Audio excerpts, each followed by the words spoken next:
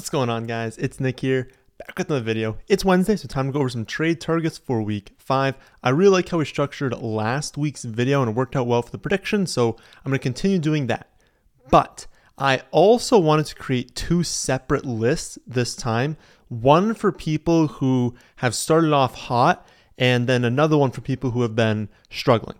I don't think anyone should be in like full-on panic mode unless you're 0-4. I think even 1-3 teams, you're probably fine at this point, especially with how we build. You're going to likely start off a little bit slower and then end stronger. But even then, like even if you are 0-4, I mean, you still have a realistic chance of making the playoffs. I mean, I started off, I think it was 2-6 a few years ago in my hometown league, but I won the next 5, squeaked into the playoffs, and then won the championship. So you're still good if you're 0-4, but obviously there are just different players that you should be targeting if you have a slower start versus a faster start. So I wanted to make 2 different lists for you guys. Also, obviously, I can't touch on every possible trade in these videos. So if you want to see exactly how I have each player projected rest of season, what their value is, you can see that all on my website, thefantasyfootballadvice.com, and then use a trade calculator to like make possible trades. So what are the 2 lists? List 1 is going to be for those of you with a bottom third team. So that would be like the 3 worst teams in a 10-team league, maybe the 4 worst teams in a 12-team league, kind of in that general range, maybe 1 above that as well. And then list 2 is going to be in the top third. So the top 3 teams in a 10-team league, top 4 teams in a 12-team league. For everyone in the middle, you can choose which bucket you sort of fall into. My advice is typically always to think longer term. I don't want to have a short-term mindset because I want to win the championship, right? So I'm willing to risk it, maybe just miss the playoffs if it means when it works out, I win the championship. So I would say if you're somewhere in the middle, maybe just lean towards list 1, although I'll just say everyone in list 1 is also in list 2, so it's really more focus on the first list. If you're struggling right now, you can't think as long term. Everyone else, we're going with all the players in list 1, but then list 2 is like our main focus for long term. To help you figure out kind of which bucket you fall into though, I did make a league power ranking tool for the website. It is free for everyone to use, and I highly recommend you use it to just understand what your record should be. You know, it removes the randomness of playing one opponent each week. There is a chance now, it's pretty unlikely, but there's a chance that you're the second highest scoring team every week and you're 0-4. That can happen, and obviously that's getting incredibly unlucky. So this basically just looks at all of that and it's going to say, okay, what should you be if we just simulate this a bunch of times? What should your record be? I think all of you should go there. Use that. I'll link in the description down below. You can look on Twitter. I tweeted out the link. Like, you'll be able to find it. Just go to the website. You'll find it there. But use that. Figure out where you fall in this like top third, bottom third in your league, and then look at the list for that respectively. If you don't feel like doing that, that's fine. You can just go based off of your record. It's not as good of a metric though, at least this early in the season. So for list 1, which again is anyone like that bottom third in the power rankings, we've got Leonard Fournette, Ramondre Stevenson, A.J. Dillon, Jamar Chase, Chris Godwin, and Devonta Smith. All of the players I just mentioned have produced below their rest of season value, and I have a lot of confidence in their production, not only in the long term, but in the short term as well. Fournette has 77% of the Bucs carries, just under 12.5% of the target share. They've just been struggling recently while their wide receivers have been recovering, right? They haven't had their team at full strength. The offensive line is also an issue, and it's going to be an issue all season. So that's probably not going to get fixed very much. But it was compounded by having absolutely no one to throw to, having players rotating in and out of the lineup. Once they get the wide receiver core healthy, which is happening now, that's going to benefit the entire offense. They're going to move up and down the field more. They're going to score more touchdowns, like everything that just benefits the run game. They also face the Falcons, Steelers, and Panthers over the next 3 weeks, which should be 3 wins for Tampa Bay, and thus positive game scripts for Leonard Fournette. As for Godwin, since we're talking about the Bucs, he returns from the injury. He runs the second most routes of any player last week. He looked really good coming off of the injury. At this point, he'd have to suffer a completely separate injury. I guess, you could always get a re-injury, but we're assuming he's healthy now. They would not have thrown him out there for the second most snaps if he wasn't good to go. He could get hurt again, but I think he is a high-end wide receiver 2 rest of season. Ramondre Stevenson gets a home matchup this week with the Lions. They still have, I would say, the worst defense in the league, but if not, bottom 3 defense in the NFL. They play up tempo. Stevenson has just under a 13% target share now. They're starting to, basically, to the beginning of the season, they wanted to rotate drives with Harris, Stevenson, and then also use Ty Montgomery. Montgomery gets hurt, and so they're like, okay, we'll rotate drives with these 2, and we'll use Stevenson in 2 minutes. Now, they're using it in between, in drives, they're rotating the running backs in and out. So it's not just here's Stevenson's drive, here's Harris's drive. Now they're using, both on early downs, but now Stevenson just comes in on third downs, even on Harris's drive. So that's a big positive, obviously, for Stevenson. It allows him to get more bankable production and then obviously more work in the receiving game. So he's my running back 16 rest of the season. And this week, given the matchup, he's running back 1. So, teams that are in this bucket are struggling. We're looking at players, again, who have good matchups this week too. But I think Stevenson, long-term, great option to trade for this week.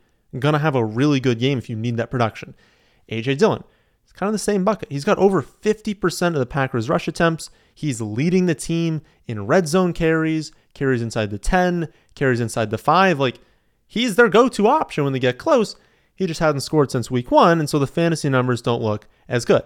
But he's my running back 17 rest of the season, and this week he's a mid-range running back 2. He's got a home matchup with the Giants. And they might be on their third-string quarterback. We don't really know the final status of either quarterbacks right now, but both are banged up. Both might not play. The Packers could score 4-5 touchdowns this week, but regardless, they're going to have a positive game script at home.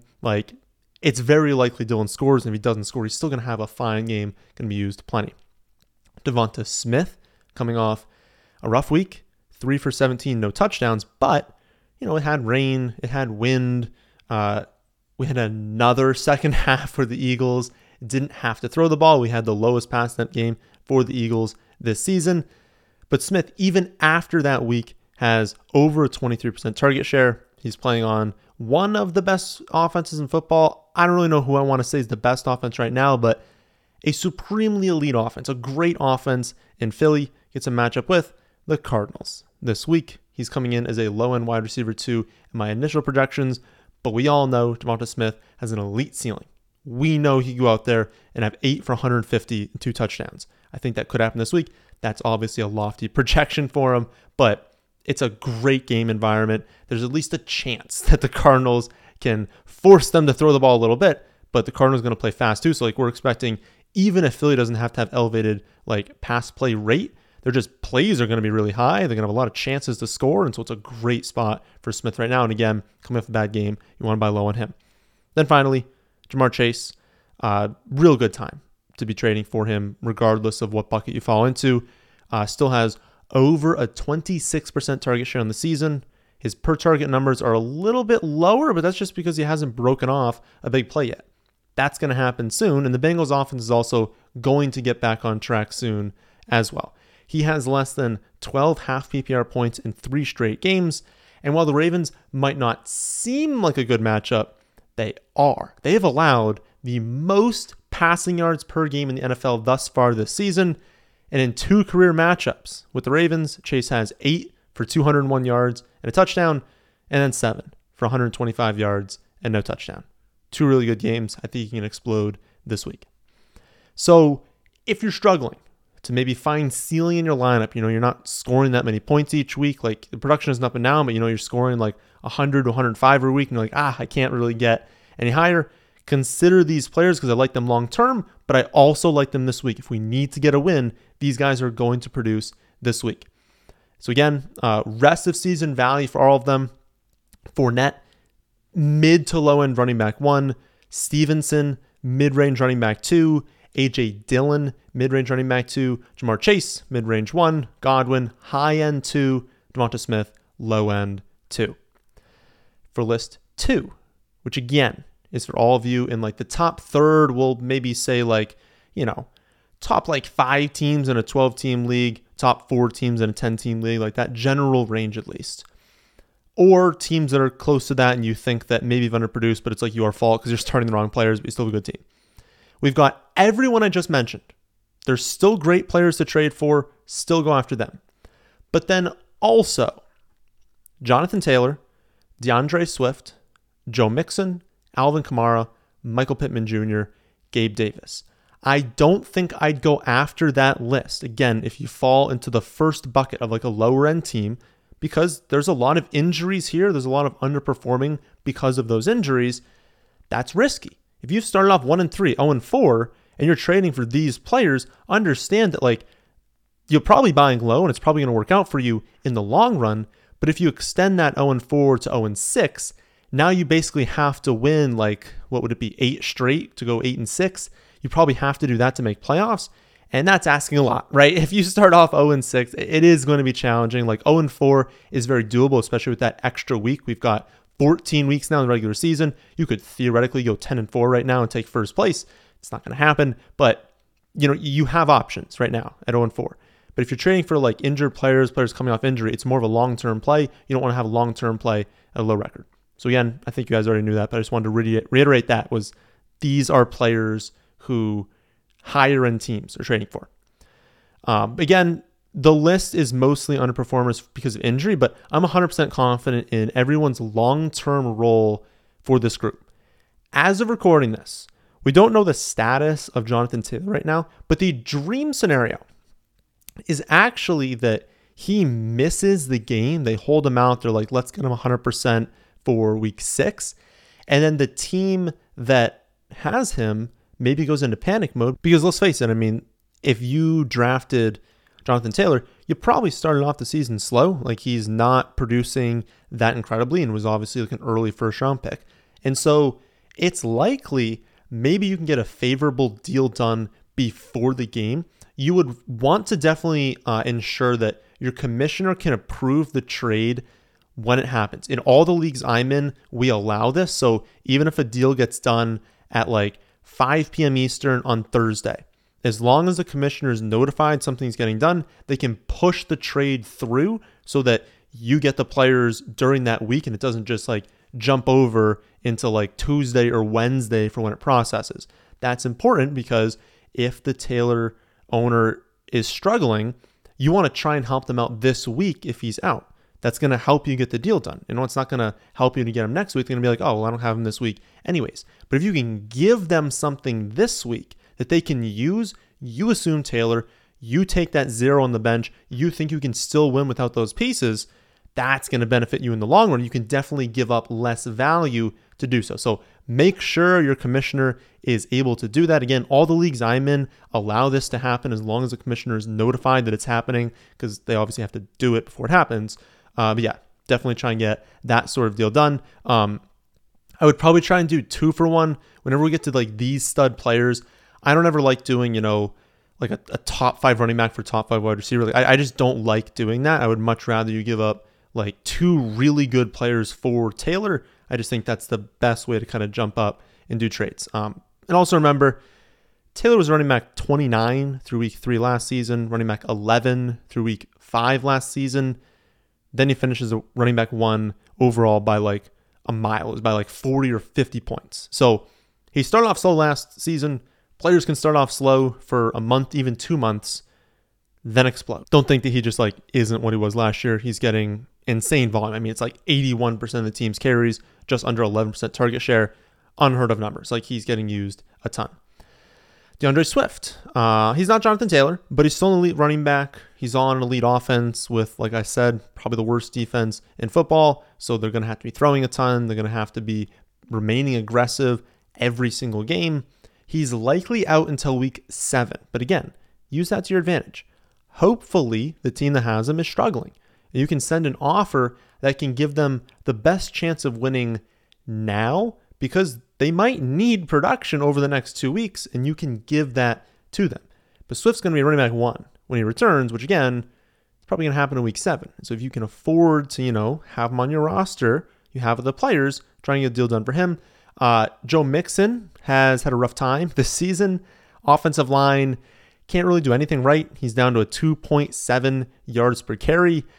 But, he's seen great volume. And even with that, so even one touchdown on the year, 2.7 yards per carry, he's running back 16. That kind of shows you the floor.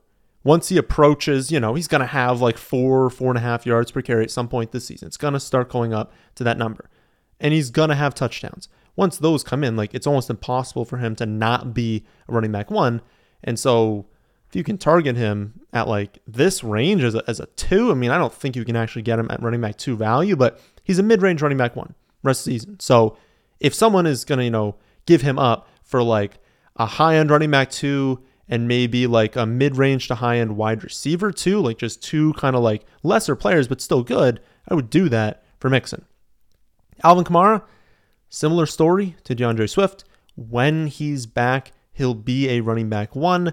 I know Breeze isn't there, and so, we're not going to see the 81, 83 reception season. Not going to happen. But so far this year, he's got 57% of the team's carries, 15% target share. He's just been unlucky. 2 games played so far, 0 touchdowns, 3.8 yards per reception. There's nothing to indicate that those numbers are going to hold. He's going to have plenty of touchdowns this season, more than 3.8 yards per reception, probably closer to 7, 8, maybe even 9. Don't panic. He's going to be fantastic when he returns. If anything, be happy that they held him out to try and get him healthy. Now you can acquire him closer to full health. That's awesome. For the wide receivers on the list, got 2 for this tier, Pittman and Gabe Davis. Pittman hasn't been great in fantasy since week 1, but he still has a 23% target share in the season, and that includes games coming off of the injury. It's probably going to be higher overall, maybe 25, 26%. And we know that Pittman is the best wide receiver in the Colts by a mile. We know no one's overtaking him, and we know the offense hasn't been good, but they're not going to average 14.3 points per game all season, which is worse in the league so far. It's lower than the Jaguars had last season. They're going to be better than that. Pittman's going to be fine. Pittman's going to be heavily involved. He'll have a lot of touchdowns. He's going to be good. Trade for him if someone thinks otherwise. And then finally, Gabe Davis.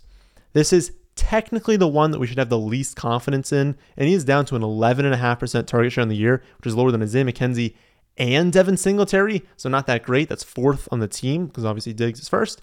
But we talked about how the ankle was an issue going into week 3, and then he did aggravate the injury in practice last week ahead of week 4. So the ankle is a problem. It is obviously still bothering him. This is not the production we'll expect all season.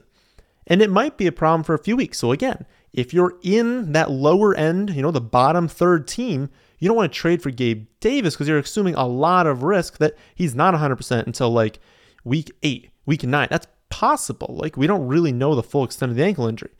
But at some point this year, he's going to be fine. He's still playing, upper 90s% of snaps. He's on the Buffalo Bills. He's a deep threat. He's a red zone weapon. He's going to be good. We should absolutely be buying low on him, especially with, Crowder has a broken ankle. McKenzie has a concussion. Kumaro is trying to recover from this knee injury.